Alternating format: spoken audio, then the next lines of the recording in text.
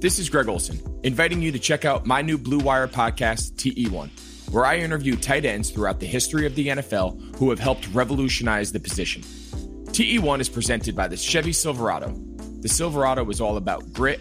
It's strong and dependable, exactly like playing tight end. Just like the incredible players we sit down with on the podcast, the Chevy Silverado is in a league of its own. Strong, advanced, and dependable. Download TE1 today, wherever you listen to podcasts. Baker Mayfield, undraftable, off my board. The Cleveland Browns select Baker Mayfield. What a beautiful throw by the Baker! Big Tom! Hasta la vista, baby! Touchdown!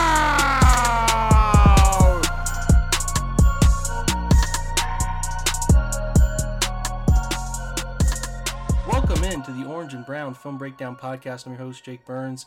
Excited about a really great episode where we are going to take and look back here, some of the specific players, Baker Mayfield, the offensive line, as we talk about how the Browns have performed in the first 2 weeks, and then also look forward at the end of this podcast with a great guest who I think will give us some good insight on where Washington sits. Listen, the over-under on me calling them the Redskins is 20. I hope to stay under that.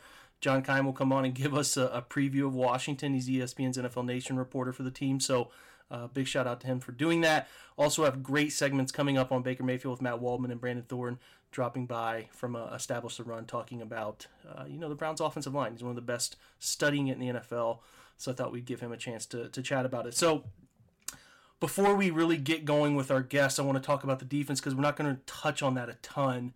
The Browns' defense is obviously shorthanded.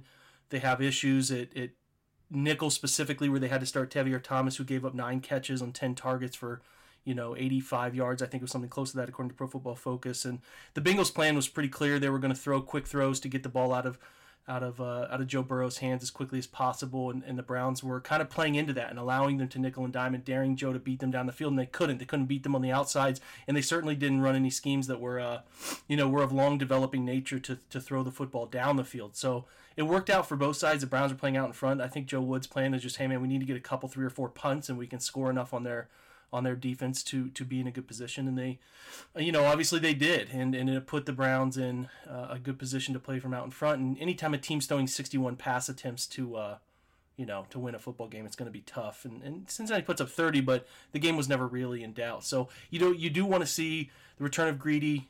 Williams might help the Browns out at nickel a little bit. I don't know how much Kevin Johnson will play or MJ Stewart will play, but they need to find a way to get somebody on the inside in their nickel looks that's going to help support some sort of relatively decent pass coverage, because Tavierre Thomas, great special teams player, but just not a great nickel in the NFL, and the Bengals exploited him.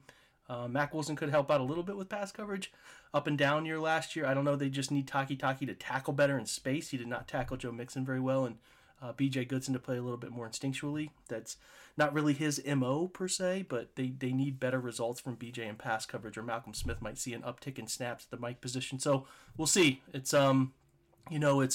It's a defense that's in flux, man. They're filling in for injuries and they're staying vanilla. I think Ronnie Harrison probably sees an uptick in snaps and relieves Anderson Dejo a little bit, who has clearly struggled with big responsibility back there at free safety.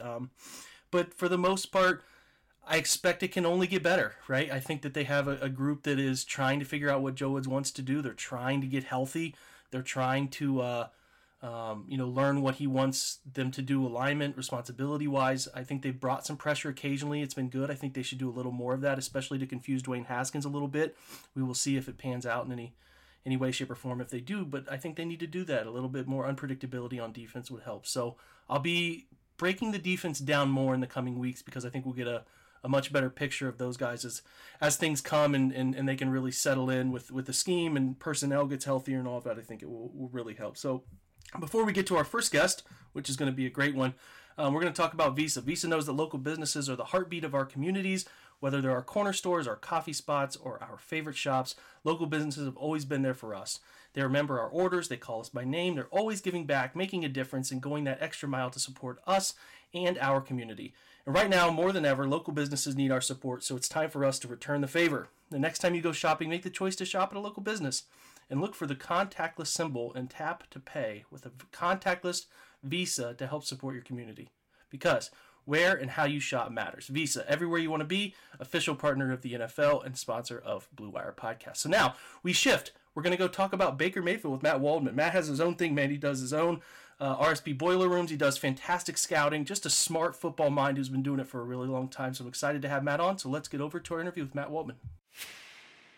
So Matt, I value your opinion on this stuff, man. I certainly have talked to you about running backs in the past, and I know you've taken a collective look at the Browns. You're always interested, dating back to your fandom days there, and the Bernie days, and that drew you in. And I know you watch the Browns and pay close attention to them, and I know you particularly pay close attention to Baker and some of the faults that are going on. And I highlighted some of those faults after week 1, and it's not fun for me to write those things. I want to write positive things about Browns quarterback situation, but it hasn't always been great. But week 2 was much better in a lot of different aspects. So I'm curious kind of where you're at after week 1, and then sort of, what they did to help him and what he did to help himself in week 2. Yeah, I mean, I'm with you when it comes to Baker Mayfield. I think your sentiments are exactly mine when it comes to the overall situation in terms of how you feel about it. But when it comes to the analysis of Baker Mayfield, yeah, certainly week 1 was really tough. I think week 2 showed signs of what he can do in this offense when everything goes his way for the most part. And I think there were some encouraging points here. You got a chance to see him do well when they could do boot action and when he could get outside the pocket, or when they could spread the field and give him time and see what the defense has declared. And you saw him, I feel like he was getting his sea legs in this particular game, where he was kind of getting a feel for what the offense could do when things go right. Yeah, for me, it's like with Baker, there's an element to his game that he has to get going early. He has to feel comfortable in what's unfolding in front of him early. And then as you see, like, if you watched Baltimore and then you watch, and I know Baltimore went south quickly, but for the most part in the first half, up until that 3rd and 2 and missed field goal, it was a relatively competitive, close game. When Baker gets going early, he gets this strut about him. He's following plays really quickly. He's very confident. And what makes it particularly tough for defenses, and we're going to talk about the Browns' running game in a minute, but if you're going to sit a backside edge player, whether that's a contained player such as a walk down safety or an outside backer or a nickel, or it's your defensive end, you're risking the gamut by having him send upfield after Baker Mayfield, because you're losing a cutback player. And with the Browns' 2 running backs, the cutback stuff is a big part of their wide zone scheme. Now, they haven't run a ton of wide zone early. They've run more pulling, counter, power, different gap schemes, but that's still an element to things that you want your backside, contained player to be an active part in run fits. So that becomes a challenge. The Browns take advantage of it. That's great. I think the big part of what Baker's going to be good at in this offense is piggybacking off of his run game. If the Browns put themselves in situations where they're trailing by 10 or more points and they have to climb back up the scoreboard, that's where defenses can get really creative and do different pre to post snap stuff and do different simulated pressures and change the look on Mayfield, and that's where he's struggling. So my question is, and I have an answer to this, but I'm sort of curious from your perspective, a neutral perspective here, is Baker a guy that you can count on to bring you back into games? I'm interested in what your take is. Do you see him being a guy, the Browns fall behind 17-3 in the second quarter this week against Washington? Can he throw 35 times a game? Can he throw that's annoying. Can he throw 35 times a game and make it work? Can they come back? Or do you see him as only really being what I call a play taker right now and getting things from whatever the defense gives him? Well, I think that your question and what just happened environmentally around you is a perfect example of how a quarterback should probably handle that situation, as opposed to how Baker Mayfield has in the past. So when you take a look at Mayfield, it's one of those situations where the true answer is we don't know yet, and we'd have to say you got to prove it, buddy. Because when you take a look at the Cincinnati game, what you see is a guy that once he can get going because of the play action, he'll be aggressive. I love the fact that he can be aggressive downfield, and when they give him 3 to 1 side off of a boot action, he'll take the deepest one based on the leverage read and not even hesitate. I love the fact that he's someone that You can see him being able to, target guys in rhythm. And if it's a spread out offense and there's no pressure, he can pivot to a different side of the field and throw the ball with pinpoint accuracy. He has the deep arm, whether he's in the pocket or whether he's on the move. But the problem is that even in the Cincinnati game, and the sample size is small for the game, but when you look at it overall with his game in other contests, the problem that you see with Baker Mayfield is the moment he gets the hint of pressure that forces him to climb, even if it's like a one-on-one out in a flat off of a rollout, and he's forced to climb, he doesn't make great decisions off of that. He's not a pocket climber, and that's a problem because he's more of a pocket bailer. Like, you can even see there's a play where in the red zone before he throws the touchdown to Kareem Hunt, where he has, and I show this in a video evaluation that I just put out last night, where Harrison Bryant actually is wide open coming across, where he's in a two-man route combination coming across the goal line, and Baker doesn't see it because the minute he finishes the final step of his drop, he's already got his front leg so close to his back because he's preparing to bail the pocket when there's no pressure there because he's going to roll to the opposite side. If he just completes that drop, stays in the pocket, and throws that, then pivots to the middle, he has a wide open Harrison Bryant for at least another beat or two.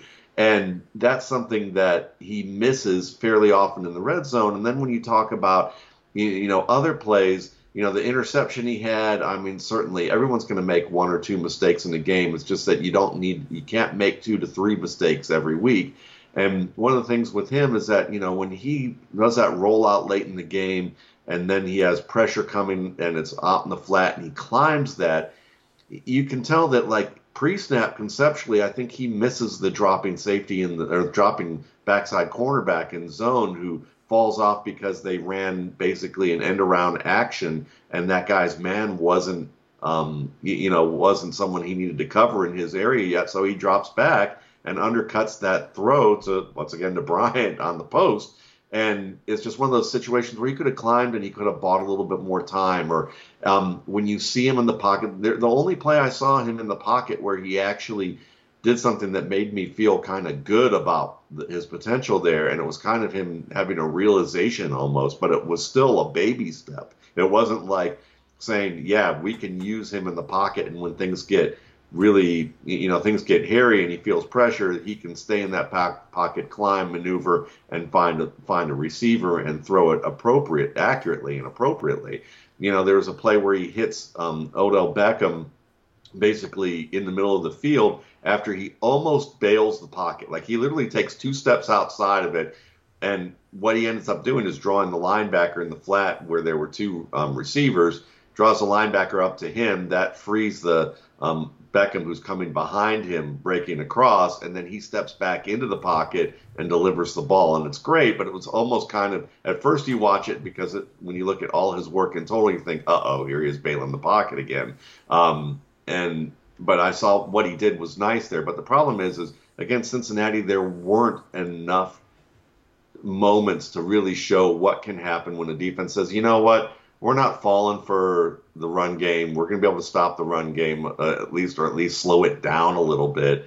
And we're going to force you into situations where you're going to have to prove to us that you can throw the ball from the pocket. And there are going to be plenty of defenses that can do that. And until that point, at the most optimistic, the answer is it's an incomplete. And for me, it's prove it to me, because for the past 3 years, whatever the valid excuses are about what's gone with this organization, you haven't done it. Yeah, I have some things to add because that's great analysis. A lot of things that I wrote about, some things that I didn't, that I probably felt like going back through it, I should have added to that, Matt. Like, that play that you're talking about on the goal line was one that I think yesterday Brandon Thorn put up a clip about Jedrick Will's drop on that snap. Yeah, it's the vertical set. Yeah, which was great. Which was great. But I noticed it right away. I'm like, I know what this throw is, because the next, I believe the next play he hits Kareem Hunt on the little rail route out of the backfield. Yes. But yeah, I highlighted it right away in my all 22 view of it, is like, all you need to do, man, and I know that Cincinnati kind of naturally forms a left side heavy, high climb pressure, but and it's not a pressure. I'm just saying that's how their rush kind of unfolds. He has to get to the point where he just kind of, instead of feeling like he needs to bail, as a quarterback, you need to move your line of sight there because Cincinnati's kind of cluttering the middle, and you're not 6'4", you're 6'1", pushing it, and you need to move a little bit. But instead of turning your feet and running laterally, just kick step 2 times. Get yourself away from it, distance, kick step a couple times, and then your eyes can work back to the middle of the field organically, and that's where Harrison Bryant is open for a touchdown. So that was one. There was another one where he actually ran on the first drive, a 3rd and 7. He took off left and ran. He kind of, another clip that people posted of Jed doing a great job of running his man by on the high side. So as that happens, Baker kind of climbs and bails left, but what you would like him to do is climb and reset, because if you watch that play, and if anyone is listening can watch it, if he climbs the pocket, resets, he has Kadero Hodge on a dig. Cincinnati kind of brackets the middle, I think the inside number 1 in trips, they bracket him on a little over route over the top. Both guys' backs are turned, and there's Kadero Hodge sitting over the middle on a dig that you can make that completion. So, he gets 7 yards, and ultimately the goal line situation doesn't matter because the rail route is there for a touchdown the next play, but it's the process over results stuff that you look at. You want him, to me, he can survive for a little while in this league doing what he's doing. He's going to find some things that make you cling on, and maybe he gets a 5th year, maybe he gets another contract. I don't know. If there's enough coaching that Stefanski and Van Pelt can do to put him in those situations. But for me, it's you want him to think less Russell Wilson, think less not even Lamar, because Lamar sits in the pocket a little bit more, but you need him to stop considering himself a guy who needs to play football on the perimeter. And how does he beat people with his brain? How does he beat people with his processing? I liked that the Browns, Matt, put Odell on the backside out of a lot of 3x1 sets, or even a couple 2x2s where he was the backside trail guy, whether that was a dig or a shallow or whatever, because then, Baker's mind is a little bit more, okay, I know I have Odell on the backside if I don't like what I see on the front side initially. So they're maybe trying to train his eyes and thought process there a little bit. Hey, man, come off your first read. If you don't love it, come off your first read and you have a really dangerous open space receiver here right in front of your eyes. So some of that stuff did happen. And you made a great point about that ball that he kind of caught himself on. I actually thought he processed 1-2 and he had a line of sight issue. I think he looked for Odell and then he saw the backer. We saw the backer, and I think Bitonio and whoever Bitonio was engaged with were a little bit in his line of sight. So I instead of him pushing out and trying to run, I just would like him to, when his mind goes crazy, because every quarterback has it. Your mind goes chaotic in the pocket, but it's how well does your body and your muscle memory respond to that chaos in your brain. So that's what he has to do is when my body's telling me to go bail run, step, slide, kick, find open space in the pocket, and then deliver the football. That ultimately, Matt, in my opinion, man, is going to define his career. If he can't do it, if he can't get there, I think he'll get over the ripping the football into tight windows and giving himself more chance. There's a little bit of a fear of interception stuff I think was going on. I don't think that's going to be what defines his career. I think he'll always have some of those throws where he just kind of pushes the limit. But if he can't figure out a way to sit in the pocket and maneuver it and use his eyes and brain to beat people, the arm strength is there. And he can get by for a little bit running laterally and making some extended plays, but it is not going to keep him in the league for 15 years. And it's not going to take the Browns to the playoffs. Teams, like you said, Matt, are going to eventually, I'm rambling a bit, but teams are eventually going to say, okay, Nick Chubb can run for 140 yards. We're just not going to let Baker throw from situations where he's comfortable. We're just not going to do it. You know, it's not a big deal. We're going to make Baker have to, eventually we're going to stop a couple runs. It's going to be 3rd and 9. He's going to have to make a play. So that's what they're going to do. And I don't know. That's where I'm at with Baker. I'm with you. I'm totally with you. To me, if to be completely honest, the feeling of it as a frustrated Browns fan is he's done for me.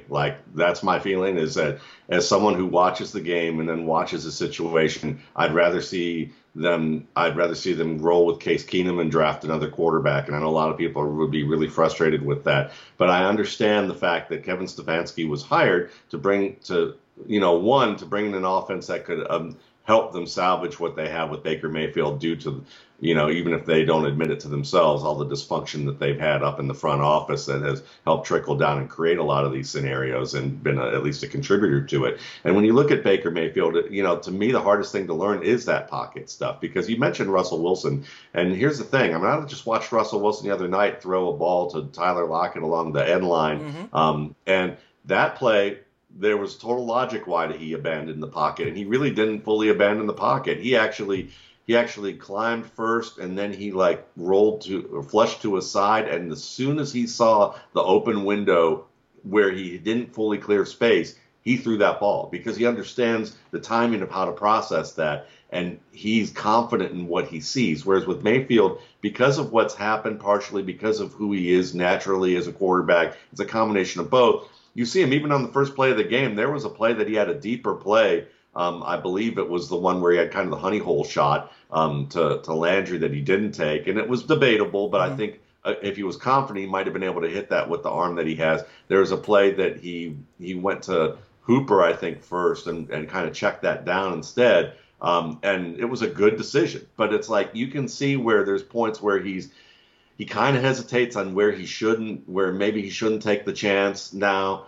and now he's going to go to the easier play, which is fine for right now, but it's he's still working through some of that, and I think Stefanski knows that. They know that they're trying to give him situations where he can, make good decisions. I mean, this is kind of the Jake Plummer situation in Denver, if you ask me, is where, this offense is traced back to its Shanahan roots, and Mike Shanahan got Jake Plummer and basically helped him have a Pro Bowl season that year, went to the AFC Championship, and a lot of it was predicated off of, his favorite play was that boot action throw, basically to a deep post or a deep crosser, and he had a ton of big plays in that Pro Bowl year, and the next year they ended up replacing the midseason with Jay Cutler, but the story is, at least Ted Sundquist, the former GM, said, is that Shanahan got mad with Plummer's issues in the playoffs and unable to really get it down. And at some point, Shanahan, I admire Mike Shanahan for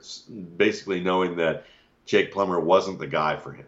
Knowing that I don't believe in him. I know this based on what I've seen, who I've worked with. Now, I did particularly like the dysfunctional way he decided to go about it, which was they drafted Cutler, and he decided, even though the team was still playoff contending, that he basically scrubbed the best play that Plummer had from his playbook and didn't let him run it the entire season.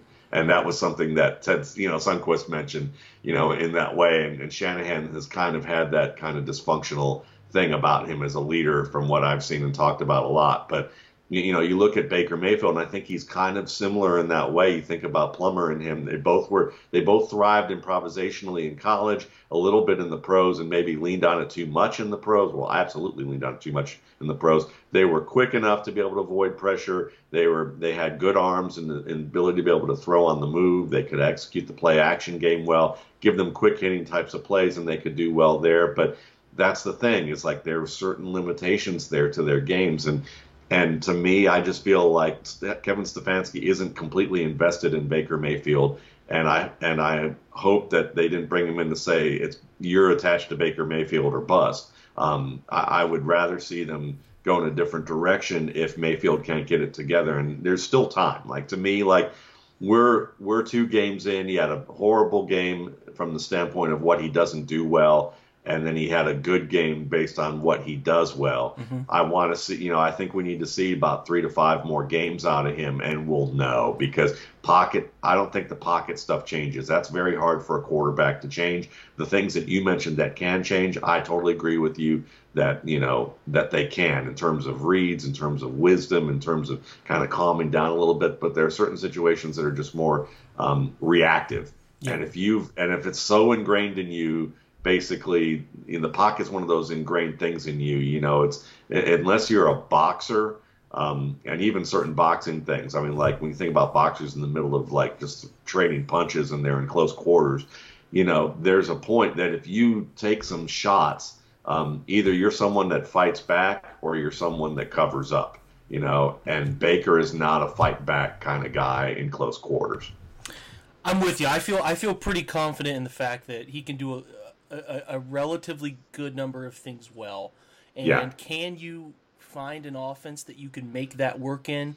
Sure. We're looking at it right now. The good thing for Baker is that offense is not hidden. It's in front of him. It's there for him to take and do as he can with it. But I kind of keep saying this, and that's, some of these guys who are finding success in the modern quarterbacking era, here with Mahomes is just a unicorn. He can do kind of it all, but like Lamar has the ability to extend plays and keep defenses from doing what they want to do because they're so afraid of his legs. Now Lamar has become a very efficient passer, and he's become very accurate, and he's proving himself to be more than just that. But that's a big part of who he is. Like Josh Allen too.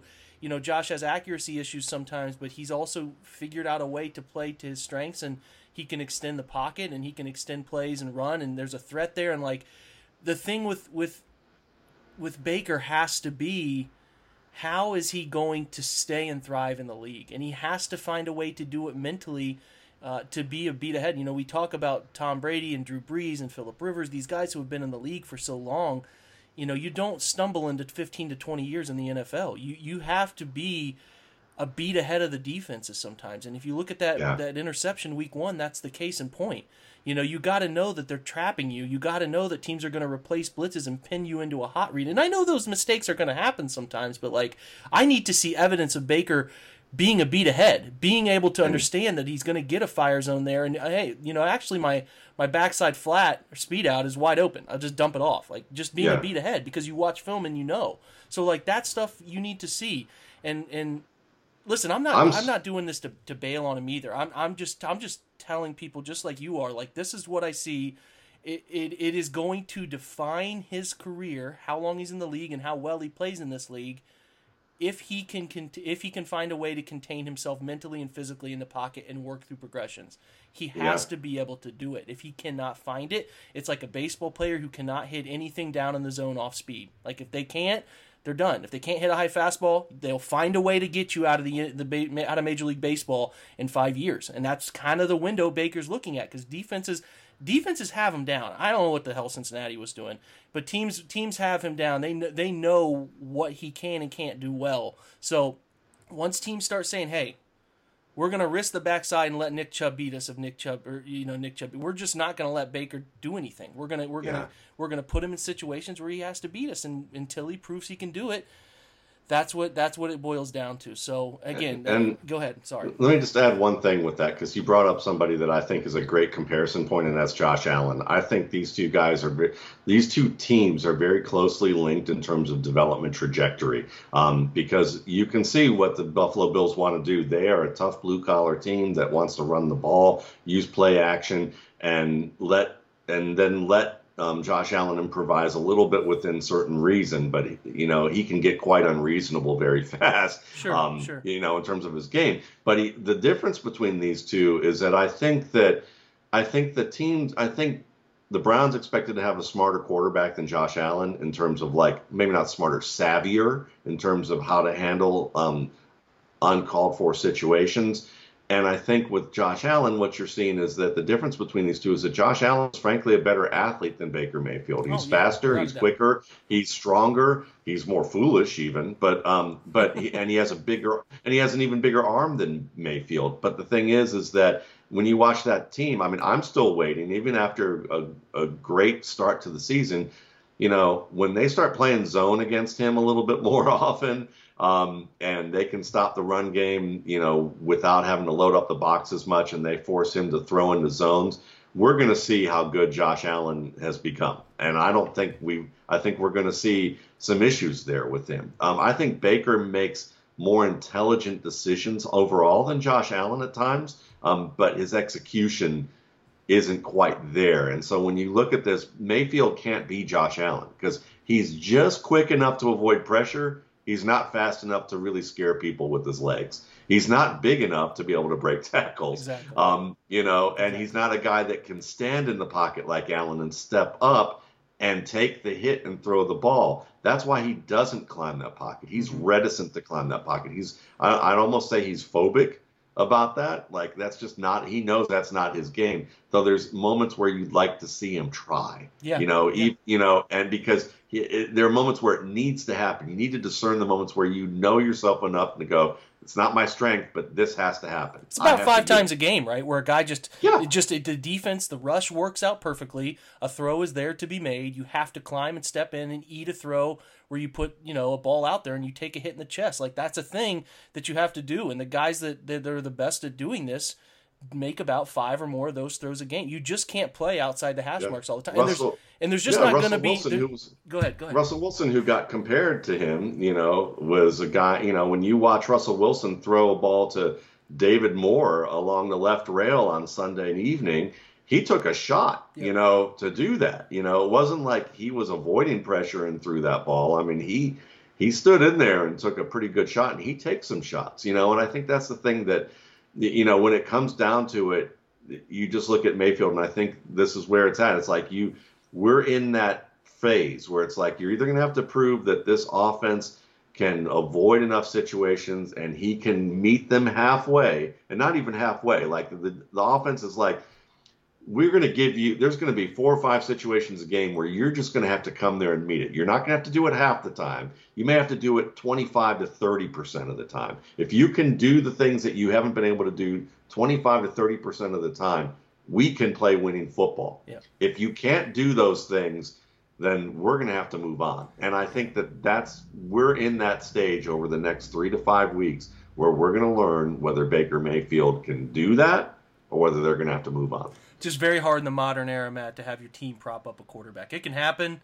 Teams can, like the Denver Broncos carrying old Peyton Manning to Super Bowls and things like that can happen, but it is not something you want to set. It's just harder. It's just infinitely harder to hit all those other positions you need to hit and overcome a quarterback that can't do everything. You need a quarterback in this generation, a quarterback that can at least competently do everything. So Baker's still got to grow. He's got a lot to prove. Look, week 2, some strides, some good things were done, some scheme things helped him, and he did some things better that we want to see him do better. But he has to continue to show and has to put, I have to see, like you said, Matt, marked effort to say, I know where I'm struggling.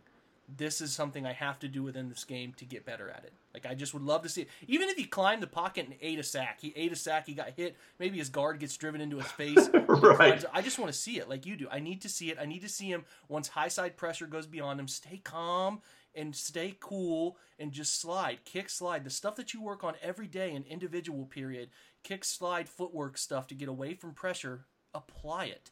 Apply that stuff. It'll be good. Look, I was supposed to have Matt on for 10 minutes, and we're at 26 and some change, man. Like, we can't do this. We can't do 10-minute windows, brother. And it's funny because I have one more that I just want to add to just kind of cap my thoughts with this since we're already there. So, to me, as a Browns fan, if you can look at this just as an instructive thing, regardless of, say, Baker doesn't work out, okay? Whether you were attached to him and thought that he got a raw deal in some respects, or whether you never thought he was good, or you're somewhere like most fans is somewhere in between, okay? Look at this as an instructive moment to remind yourself that a star college quarterback, a terrific college quarterback, there's a difference between a great college quarterback and a competent NFL starter, and that the gap is pretty wide, and that the things that we're knocking Baker for in terms of what he needs to work on and what he hasn't been able to do, they're small things, but that it just shows you just how important those things are. And it's why when you look at it from a numbers perspective and you say that, say, the 95th percentile of all football players are in college football right now, and that the 99th percentile get drafted, but it's the 99 maybe 0.5 who actually make a team, and it's the 99.9 percentile who actually start and have long starting careers in the NFL. That 0.4% difference is so small, it seems like, but when you're talking about errors per whatever amount that you're going to look at, errors per million, errors per thousand, whatever, those errors, that small amount of errors per whatever sample amount, that's a big deal in the NFL. We're talking about 3 to 5 plays a game. Those 3 to 5 plays are the difference between Josh Allen and Baker Mayfield and Russell Wilson. Those are differences between, Dak Prescott and Tom Brady during their careers, And so when you can look at it from that perspective, you can appreciate Baker Mayfield for what he's done so far, but also understand and take seriously that those few things he isn't doing aren't nitpicking. Those are things he has to do to get there. Very real stuff. Very good, Matt. He's at Matt Waldman on Twitter. Make sure you're following him. I know you already are, but a subtle reminder, make sure you're following him. Matt, listen, man, turned into a half hour, but this is great content. I hope Browns fan learned a lot about where we're at with him. Thanks, buddy. Hey, man, my pleasure. Really great stuff from Matt there, and I hope you keep perspective on sort of how we're going about analyzing Baker Mayfield and the things we want to see from him. I think Baker's obviously had, if you look at some numbers you can spin, that Baker's had a really great first 3 years, or if you look at some other numbers, you could say Baker's had these issues, the high volume of intercept. You can spin the numbers whatever way you want, but when I watch the film, I'm taking away what I'm taking away, and I hope that it doesn't offend anybody about Baker's opinion. It's just it's an objective analysis of where he is and how he gets from being an okay to good quarterback to being a great or elite quarterback that some people, myself included, hope that he can get to someday. So I think Matt gave really great perspective there, and I think hopefully you think I did too, as we're trying to kind of pin down where Baker is in this offense and where his career is going through the rest of his rookie contract. So fun conversation, and one that I hope we can get Matt on mid to late mid part of the year to reassess where Baker is, as it's a fluid situation. So before we get to our next guest, talk to you about the great folks at Indeed, that even though sports had a break, your business didn't. You have to keep moving, you have to keep making hires, and you have to keep doing it all the time, and Indeed is here to help. It's the #1 job site in the world because Indeed gets you the best people, and they get you those people fast. Unlike other sites, Indeed gives you full control and payment flexibility over your hiring.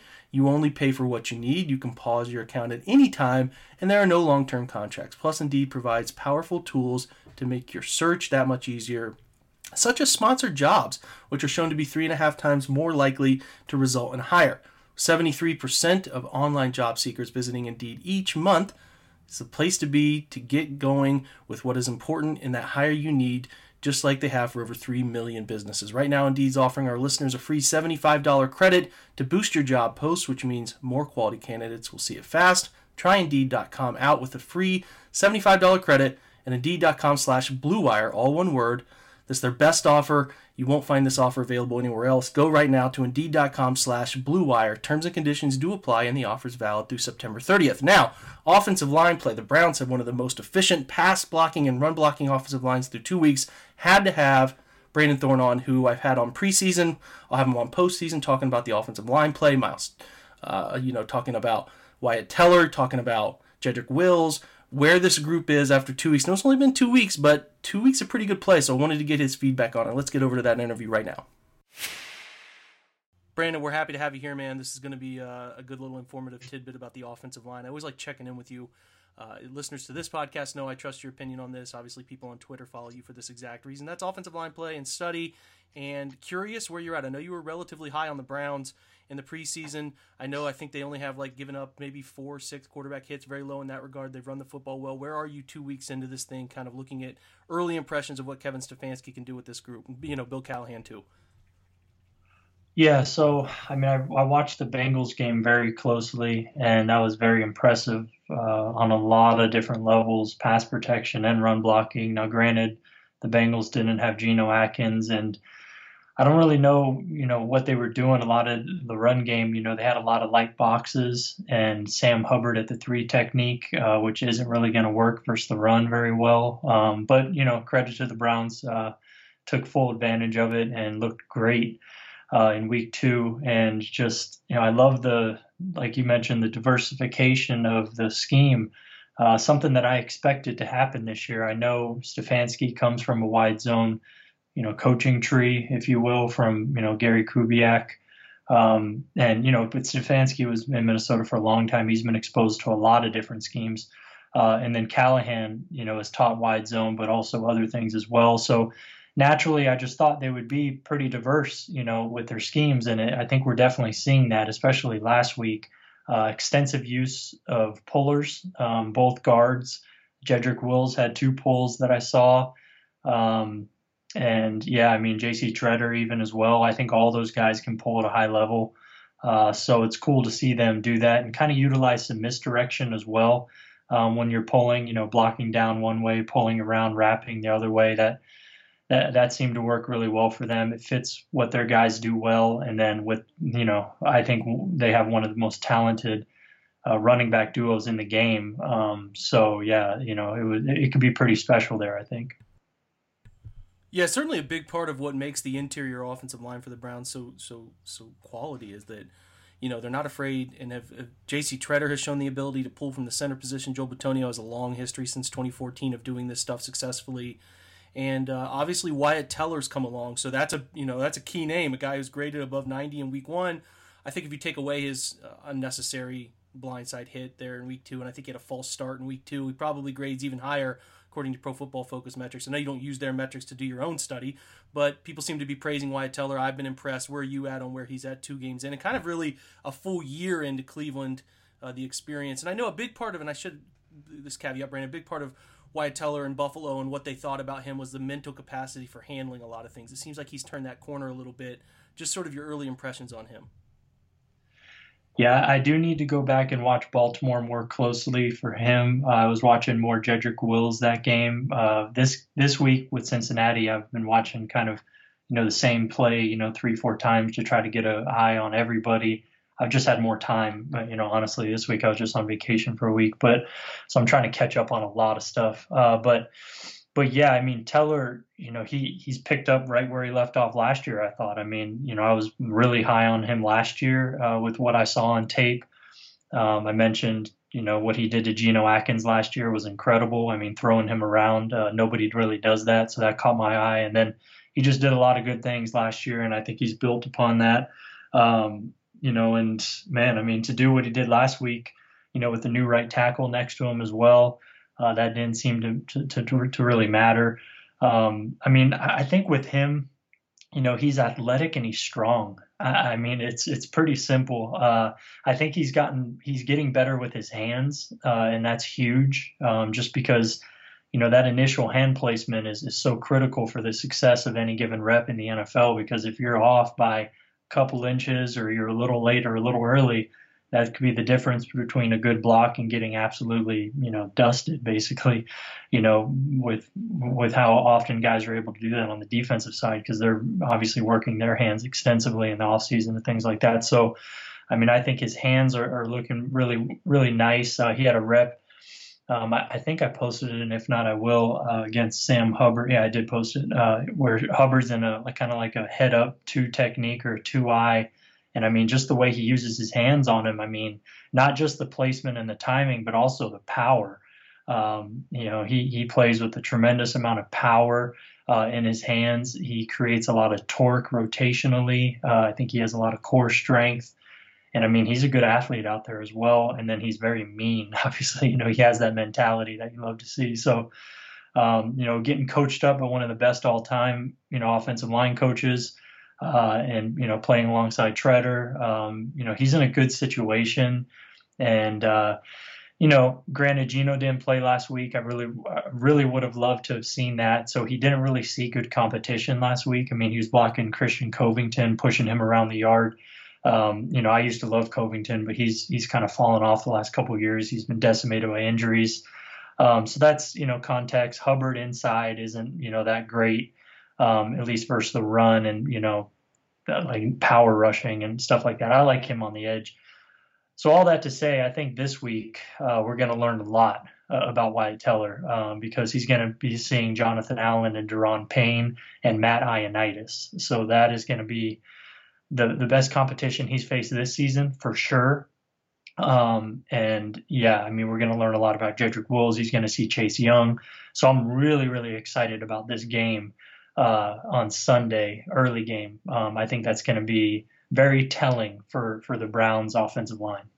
So, Brandon, before I get you out the door, that's great stuff on Teller. We're obviously excited about him, his low center of gravity, kind of how powerful he is at the point of attack. I know Browns fans are really feeling optimistic about that spot that everybody had a lot of questions about. The other question was left tackle. Obviously, they drafted Jedrick Wills, play right tackle his whole life. Nice playing left tackle. I saw you tweeted out a clip, pretty impressed about his kick step.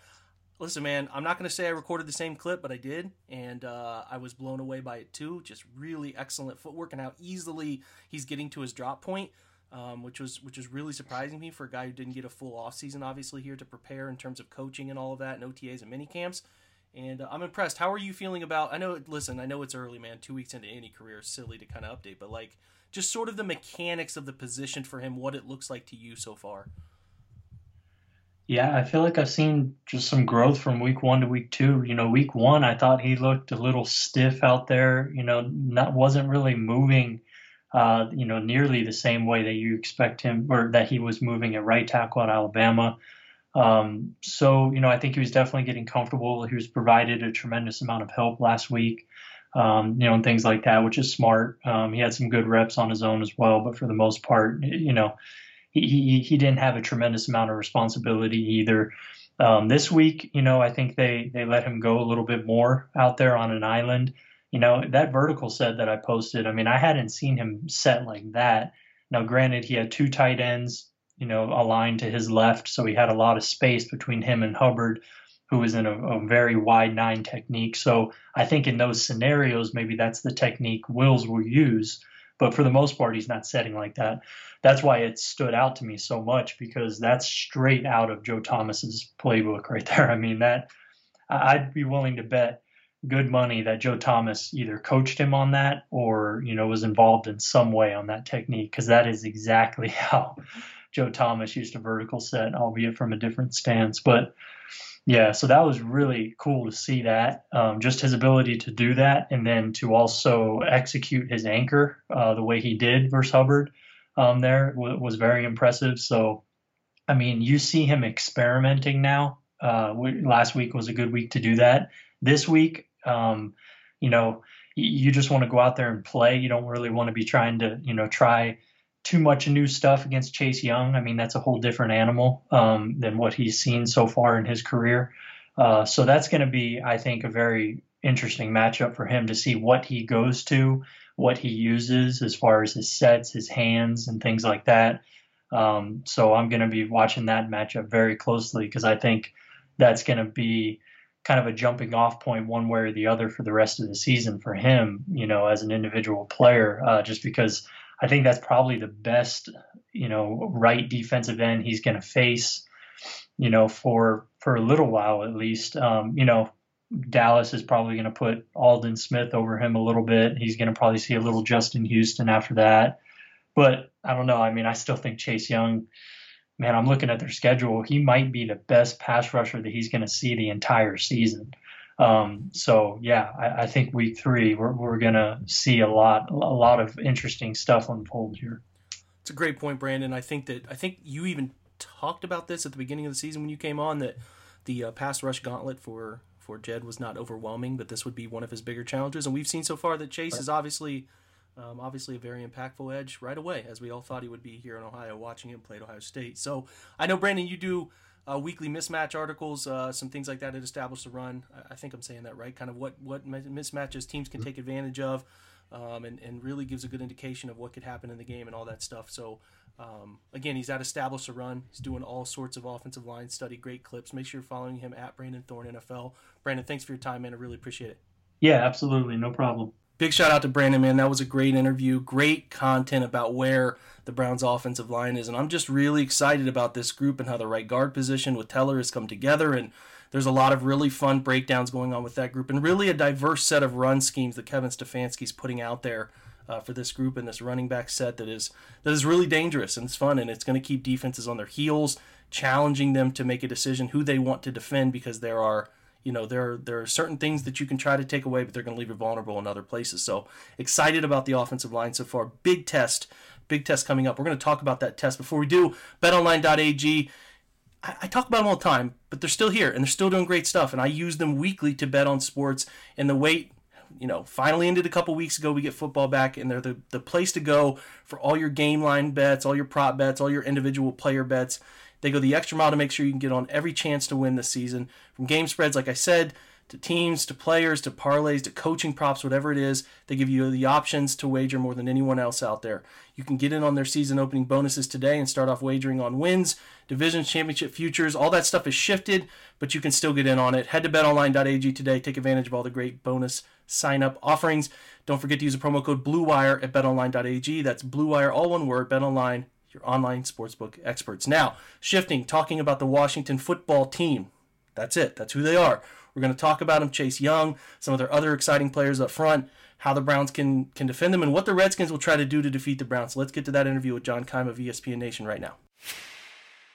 John, I'm excited to have you, man. I think this is going to be a good angle for our fans listening, learning about the Redskins, because we don't play much. Not many games happening over the last, few years. Obviously, I think 2016, 2012, 2008, I talked about those before I had you on here about where the Browns are at and kind of this matchup all time. But interested in your perspective, where the Redskins, it's been up and down, obviously, lately more down than up, I think, in Washington from viewing from afar. Just kind of where you are with the team. They're 1-1. Obviously beat the Eagles week 1, lost last week in Arizona. Where they're at, kind of heading into an important game for both teams in week 3. Yeah, they're at. This is a definite rebuilding season for Washington, and you look at them, and in some ways they're almost like the opposite of where the Browns are. Like, they have a defense that should be pretty good because they have a lot of talent on that side of the ball. And then you look at the offense, and they don't have a Myles Garrett equivalent necessarily, although Terry McLaurin's pretty good, but they don't. But the point is, the offense is much more of a work in progress. I mean, they need to add some things defensively, but they need a lot more on offense to really start to threaten people consistently. What they did well in the first game against the Eagles, the defense gave them the ball in good field position, and they cashed in with touchdowns. What they didn't do well in the second game is they couldn't do anything. They were bad on third down. Dwayne Haskins was inaccurate. The running game was inconsistent early on, and Kyler Murray just ate up the defense eventually. So, and then when they had great field position, they turned it back over. And so they are a very inconsistent team right now. And I think the key thing that they're going to have to figure out from here going forward is, when you're looking at this roster, it's a young roster. Where is it growing pains and where is it talent? And I think in some cases you kind of know, in some cases it's going to be a season-long quest to find out the answer. But they are a rebuilding team. I think the Browns are a little bit further ahead than them, but Washington is definitely rebuilding. Well, you talk about talent, figuring out whether you have the talent or you need to groom the talent, whatever it is. Kind of Dwayne Haskins falls into that group, right? Young quarterback, taken with a different head coach by the time he was selected, kind of an uneven rookie season, an important year too. How has he done? So, I mean, I know Ohio State fans, a lot of Ohio State fans listen to this podcast as part of being Browns fans, and I keep an eye on Dwayne from afar. I was a big fan of him in general at Ohio State. So just sort of where you think he is with this franchise right now, where he is as a young player. Yeah, and I watched him at Ohio State as well because that's where I went too. And so, I knew him as a college player and then getting to know him as an NFL player. I think what people have to keep in mind with him, he's made 9 NFL starts. I mean, people there are still trying to figure out Baker Mayfield in his third season. This kid has made 9 starts and only had 14 starts in college. It takes a long time. I think the hard part for him is that you see quarterbacks like Lamar Jackson, Kyler Murray coming in and making a pretty big impact right away. They have legs and they're unique weapons. That's why they can come in and do things. Guys like Dwayne Haskins, as a pocket passer, as you have to learn so much more and be so much more precise in a lot of areas because you can't bail yourself out with your legs and you're not a weapon there. You're not going to regulate the defense because you're a dual threat guy. So all this growing pains in the pocket are more magnified. So what you see from him, the things that I like, he's not throwing interceptions. He did turn the ball over last week, but on a fumble, but he hasn't been throwing interceptions, and he's competed. So when they've struggled early in the games, he's finished a lot stronger than he started. I think there's some areas he's really comfortable at. I think he's a lot more comfortable when they get to an up-tempo thing where you're able to kind of simplify things a little bit more for him and the others around him just as important because it is a young offense. It's not just about him. I think the one big thing that you wonder about with him comes back to mechanics. He's got the arm talent. We've seen that. We saw it at Ohio State. Where are the mechanics going to improve enough for him to be a consistently good quarterback? So like you'll see him Sunday, and you would see this in college, but you can get away with it when you have extra time to throw to Paris Campbell on a crosser, right? He's going to break that one, and your mechanics kind of get overlooked. But you'll see this, like they're really working hard with him on getting the eyes and the feet matched up when he's in the pocket. And Dwayne Haskins has arm talent where he can sometimes get away with not having it in sync and make a good throw. But it's harder to live that way consistently in the NFL. So that's one of the things they want him to it's one of those slow down but play fast situations. You don't want to rush things, but you want to slow it down a little bit, move through your progressions quick, but do it with good mechanics and sometimes you're going to see sometimes that front shoulder will come open. Sometimes if he's a little bit too amped, maybe he's not following through the right way on his throws. So you see all that with him. So that's, like I said, that's where you have to wonder with him, is that going to be who he is? How much better will he get with that? And then lastly, Jake, the part of the issue for him is that you look at the talent around him, he needs more. He needs more help.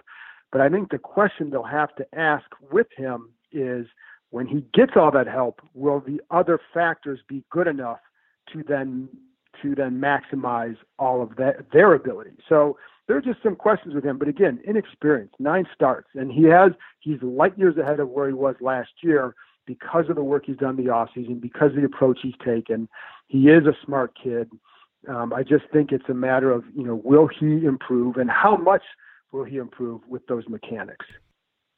Yeah, I think a big part of Dwayne's game will come as they improve talent around him. And listen, a lot of those things sound like what Baker Mayfield's trying to work through too. And you made a great point about Baker's 32 starts and you're still trying to find what is he long term. So early in the process for Dwayne, it'll be fascinating to watch him. What the Browns did is they dared Joe Burrow to beat him, nickel and dime him, get after him up front. Don't let him chuck the football down the middle of the field, challenge us deep.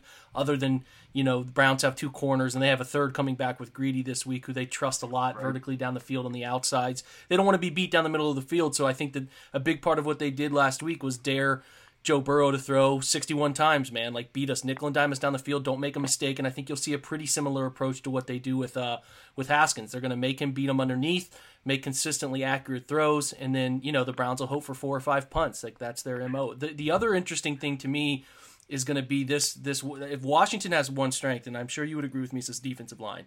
It's by far the best Cleveland's faced. Listen, the Ravens do a ton of stuff in a defense that has a winning culture, and they've been with Don Martindale forever, and they know a lot of those simulated fronts and pressures and weird sort of things, and that's why they get by. And Calais Campbell was unique, and they added him, and obviously he's a big player. But as far as a collective group, the Bengals were missing Geno Atkins, wasn't their full group. This is the real deal. I think Washington, obviously Chase Young's a rookie, but he comes in as an advanced rookie in everybody's opinion, much like Miles was in 2017. So you're looking at not only Chase Young, Montez Sweat, Ryan Kerrigan off the edge, a very diverse group there, and I'm not sure the health. I could be wrong. You could correct me if some guys are maybe missing time here, but Daron Payne and Jonathan Allen anchor inside with Matt Ioannidis, a really good core defensive line. So, that's a fascinating matchup, and I think the Browns have the first or second overall pass rushing and pass blocking efficiency marks early in the year, playing very well. So, I guess what I'm looking at here, John, is kind of giving me what you think of this defensive line and how you think they match up with the Browns. And is this as strong as a point as I'm making it? Is this group as good as I'm making it sound? It's a very good group. It is by far the strength of this team, and it's one of the reasons why Ron Rivera was interested in this job to begin with, because you do have that strong base. Now, obviously, Chase Young wasn't here when he took over, but even before Chase Young came here, it was a solid group. He makes it a group that could be really good because of his ability. So you have Chase Young. In 2 games he's got a few sacks already. He can play the run. Montez Sweat can play the run. So they're strong. So that's what I'm interested to see here, Jake, is how they play the run against the best rushing team that they have faced through the 3 games. And certainly one of the best ones they'll face this year. That's an interesting matchup. And I think what they've been playing, they're still in a little bit of a transition with that group up front, because a lot of those guys were playing, the defensive tackles especially, were playing a lot of two-gap. So they were used to playing a little bit more laterally. Jonathan Allen, Deron Payne played that at Alabama. Matthew Ioannidis is really comfortable in that situation. They're now having to get upfield a little bit more of a one-gap, and it does take some transition physically and mentally. And I think they're kind of still going through that in some ways. But again, Sweat and Young do set good edges. And I think the linebackers have been they were good in the first game against the Eagles, playing off that. I felt like they were pretty good against the Cardinals, playing off that against Kenyon Drake. But it's just different when you got Chubb or Kareem Hunt. And so I think that will be a big key, and they're going to be tested. And I think we'll really see how good are you really. And I think they will be good, but how good are you right now?